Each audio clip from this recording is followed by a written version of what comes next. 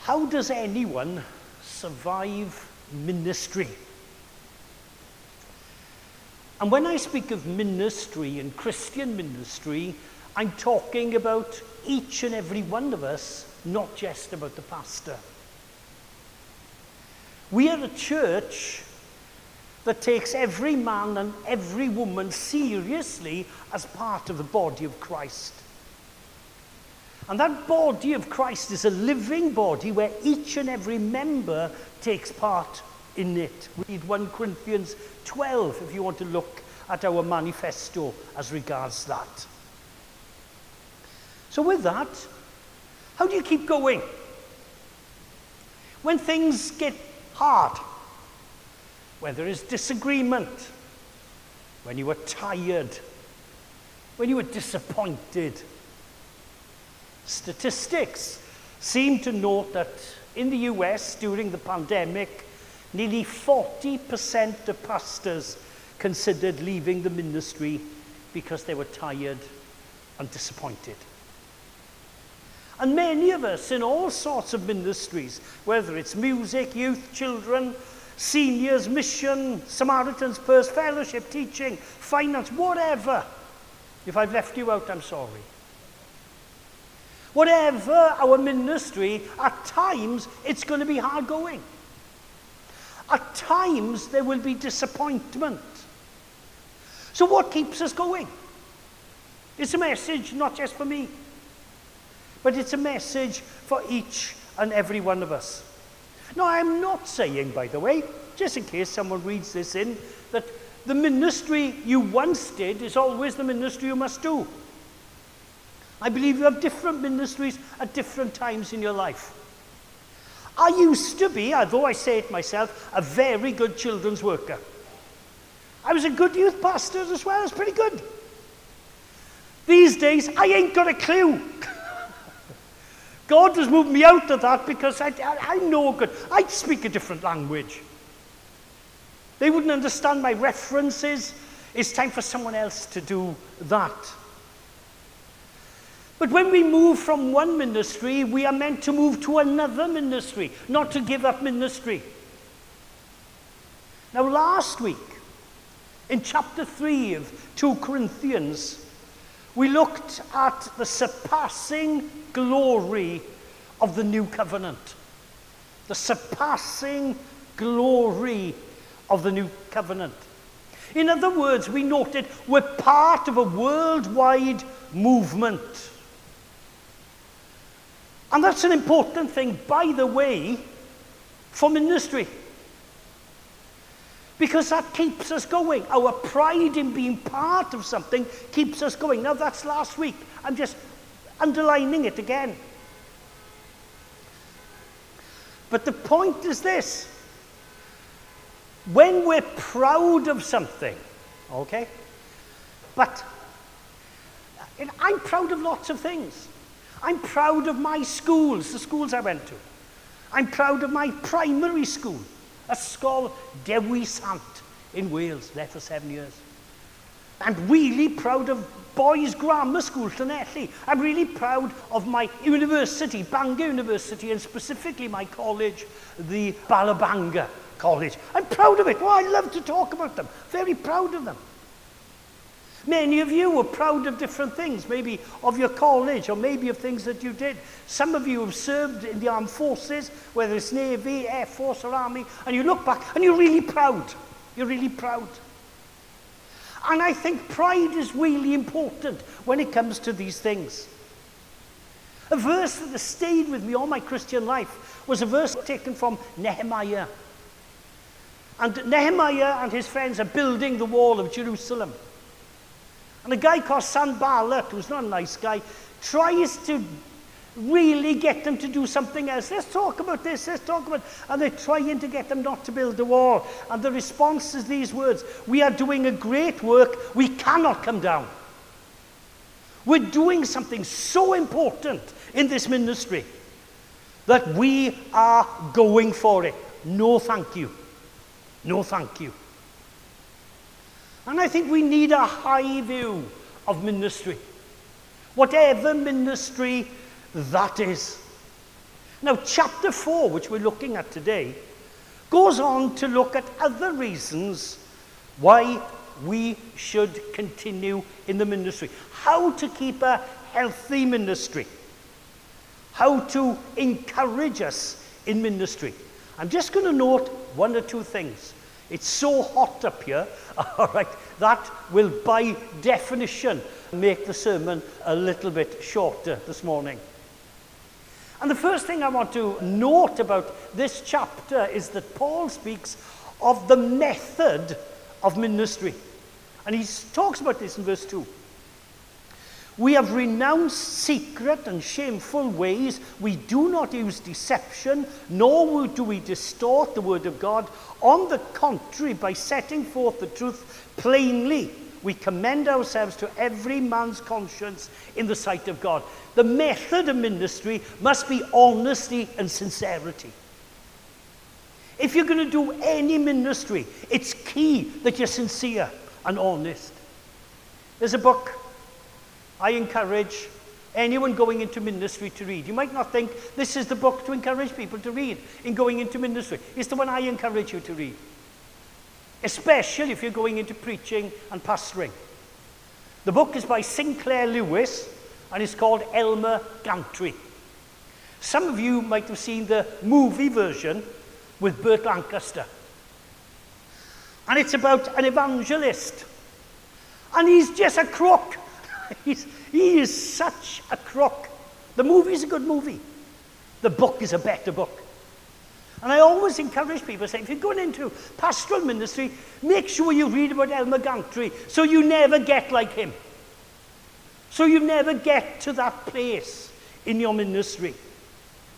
It's a warning, if you like, of what not to do. Because time and time again, someone in ministry can be taken away from that purpose of serving the Lord. The love of money and wealth is a huge thing that destroys pastors. There are certain ministries in America and around the world, and the people who are the main preachers there have got millions upon millions upon millions. They live in mega mansions.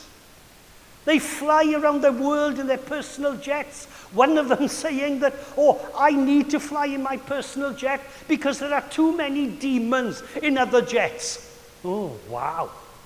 Can you believe it?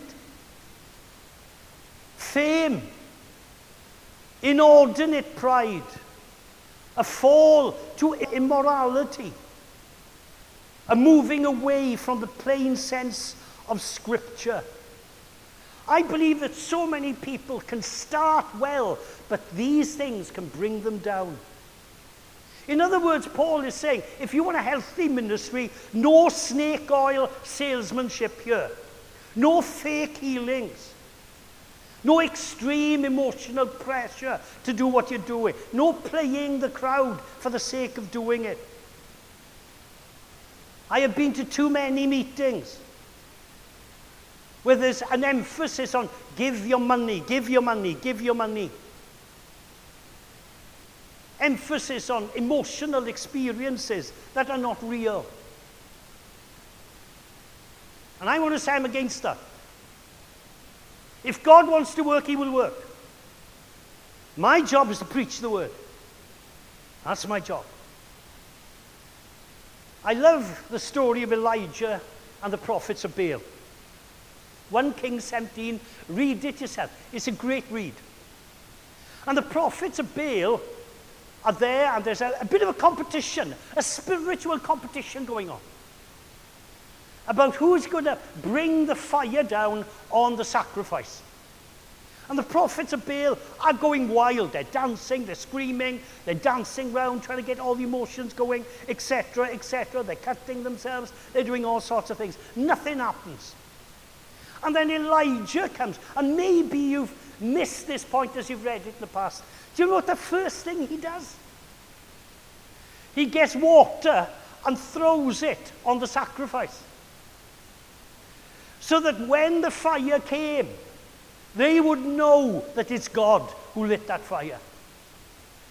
He wasn't going to be, oh Lord, set the fire going, trying to light the fire himself. No, there's a place for rhetoric. There's a place for getting excited. There's a place for all this. But you see the point of what I'm trying to say. We are meant to be honest. Keep me honest, O God. Keep me sincere. Secondly, expect negative responses to your ministry, whatever you're doing. Expect to have a few negatives. Verse 3 and 4. And even if our gospel is veiled, it is veiled to those who are perishing. The God of this age has blinded the minds of unbelievers so that they cannot see the light of the gospel of the glory of Christ. I love some of these phrases in this chapter. In chapter 3, he has noted that many Jewish people would oppose him. Now he goes to a general point and says, you will be opposed in what you do. Like it or not, people will disagree with us.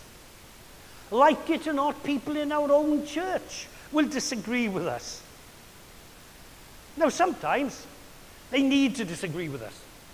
And sometimes preachers, just taking an example of preachers, really can make you cringe. I don't know if you've been in that situation where you bring a friend to church and the preacher's going on and the preacher is just awful or whatever, and you're just going, why did I bring this person today? Save my friend from this preacher. So many times I've heard people talk, I hope not about me, but if you have, it's okay, just don't tell me. I'm okay, all right? But the point I'm trying to make is this. There is a blindness in the world and to the gospel. Not everyone is going to rush and believe whatever you're going to say. The God of this age, verse 4, has blinded the minds of unbelievers. Blinded the minds. There is a battle going on between good and evil, a cosmic battle, if you like. And it's worth noting in 2 Corinthians, the book we're looking at now, that each time Satan appears, he is seen as someone actively hindering the work of God. Listen to Paul in Ephesians 2. You followed the ways of this world and of the ruler of the kingdom of the air, the spirit who is now at work in those who are disobedient. In other words, there is a blindness in the world. There is a hardness in the world to the message of Jesus Christ. And as Christians, even though we've become Christians, we still have our problems. Now, I don't believe in sort of blaming Satan for everything. That's ridiculous. But I think there is a battle going on. And we are called to resist. And the evil one wants to bring us down. He wants to discourage us. Whatever ministry you're in, you're not there in, you're just there and everything's okay. You're on a battlefield. Your ministry is on the battlefield. It's not just a nice walk in the park. You have opposition as well. And we need to remember that there is opposition. Jesus himself was rejected by thousands of people, and it was nothing to do with Jesus. We need to expect sometimes opposition and non-positive response. So, what exactly do we proclaim? Paul now sums up the gospel for us. He does it in Corinthians, 1 Corinthians 1, 17 to 18, and 1 Corinthians 15. So we're going to look now at the center of ministry. What is this ministry that we have? What is the gospel? I love these words. The light of the gospel of the glory of Christ, who is the image of God. For we do not preach ourselves, but Jesus Christ as Lord, and ourselves as your servants for Jesus' sake. For God, who said, let light shine out of darkness, made his light shine in our hearts to give us the light of the knowledge of the glory of God in the face of Christ. That's one of my favorite sentences in the New Testament, because it sums up the message that we have. The light of the knowledge of the glory of God. Where are we to find out about God? Where do we look? We look to Christ. And in looking to Christ, we proclaim, my God is just like Jesus. What is God like? Just like Jesus. How does he respond to evil and sin? Just like Jesus. How will he respond if I come to him? Just like Jesus. Jesus said in John 14, he who has seen me has seen the Father. That's the greatest news we could have. That's what we preach here. You want to know about the invisible, eternal God? Look to Christ. Go to the Gospel of John. Go to the Gospels. Look at him. Because my God is just like Jesus. He will love just like Jesus. He will be angry just like Jesus. He will be just like Jesus. Now, Christianity is about lots of things. There is teaching in it about sexuality. We seek to diagnose the human condition. There's a real call to social justice and mercy.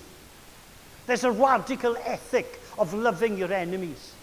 There's lots to say about caring for the poor, about spiritual disciplines of prayer and meditation, about looking after God's world that he's given to us. All these things are in the Bible.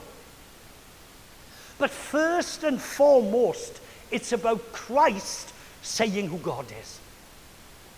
Christ defines God for us in the incarnation. He defines him. I believe in a defined God. It's much easier to have a general God, a nebulous God. Much easier. Because you can always say, well, it's a mystery. Oh, it's a mystery. Such a mystery. You know, God calls us to do certain things. Say, well, we don't really know, do we? Especially if we don't like to do what God's calling us to do. Well, it's a mystery. God is angry with certain parts of our activities. And we say, well, it's a mystery. We can't really know that God is angry. We want a general God. We want a God who gives us freedom to do what we like. That's not the God of the New Testament. That God is the God and Father of the Lord Jesus Christ. Christ reveals what that God is like, what his character is like. And the church also should be Christocentric. Our message is about Christ. Fourthly, he speaks about weakness in ministry. He uses this description. He regards himself and his fellow workers as treasure in jars of clay. Verse 7. Treasures in jars of clay. Do you know, this morning as I was reading that and as I was going over it, I thought, how would I put it today? If I put it today in today's language, treasures in what? I would say treasures in plastic. Treasures in plastic. In other things, things you throw away, they're not really important. Earthenware jars were the cheapest jars you could get. If they broke, you threw them. You just threw them. They are nothing. And Paul, speaking about himself and his fellow believers, speaks of himself as a jar of clay, a body, a mortal body, an earthly tent in chapter 5. And he speaks of himself not as a superman, but as a servant. He is hard-pressed. He is perplexed. He is persecuted. He is struck down. He knows weakness. But he is not crushed. He is not in despair. He is not abandoned. And he is not destroyed. He knows his weakness. He accepts the vulnerability that he has in this battle. But he is not going to give up because he knows God is with him. Fifthly, our imitation of Christ is an imitation of him in ministry. When we suffer, we become more linked, as it were, to the suffering Christ. Believers too will suffer, not exactly as Christ suffered, yet we will suffer in ministry. And the suffering can include all sorts of things, all sorts of things. We live in fragile bodies. Lots of us know that. As you get older, when you fall, it's hard going. Priscilla Crowell, one of our oldest members, fell last week. Now she's bedridden. Charlie Vizina fell in life care as he was getting out of bed, and he ended up in Salem Hospital. And we could go on speaking about we're fragile people. Our bodies let us down. And the message really is, in these weak bodies, if you like. Yet, verse 12, so then death is at work in us, but life is at work in you. In other words, even though there's a fragility in ministry, even though we suffer at times, God uses even our hardships and our suffering for the sake of others, for the sake of the church. As Christ suffered on the cross, it wasn't just the suffering of Christ, but the suffering of Christ brought us life. And the suffering of a ministry can bring other people life. If we're going to bring life to a youth group, to a children's work, to finance, to vision, then there will be some hardships. But life comes out of death in the same way as life and resurrection came out of the death of Christ. Lastly, we need hope. We need hope. And Paul speaks of two things in this chapter. Firstly, he speaks of hope of the resurrection, because it's not just our fragile bodies. The Bible is clear here, and yet Christians haven't been clear. You see, the hope of the Christian is resurrection. That's the emphasis. And that emphasis is an emphasis on the body. So the Christian hope of revelation, if you're looking forward to floating on a cloud playing harps, all right, sorry to disappoint you. It's not happening, and it's not in the Bible.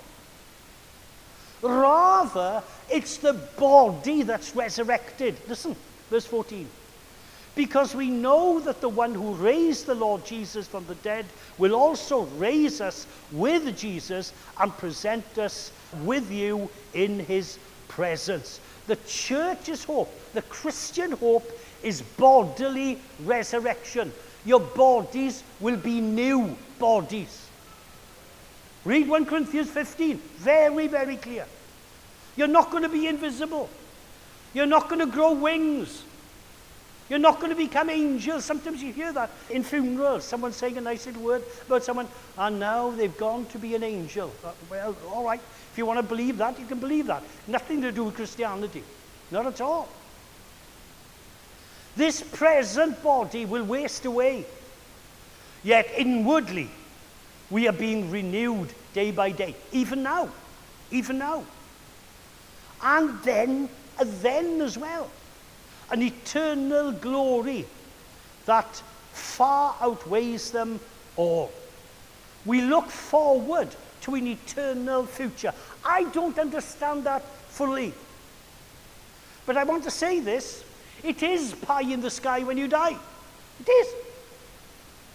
Marxists would come and say, oh, it's all about pie in the sky when you die. Well, if there is a pie there, I'm going for it. Sorry. I like pie. Well, it depends what sort of pie, but Is there a hope of life after death? Yes, says the gospel. What's the evidence? Jesus died and came back alive from the dead. That's the evidence. God uses us. God uses us. We have a hope. Christianity isn't just about now. It is about now. In John's Gospel, you will see, and please join us for our studies in John's Gospel. You're more than welcome every Sunday morning at 9:30. But the Gospel of John speaks about this time and time again. The eternal life is now.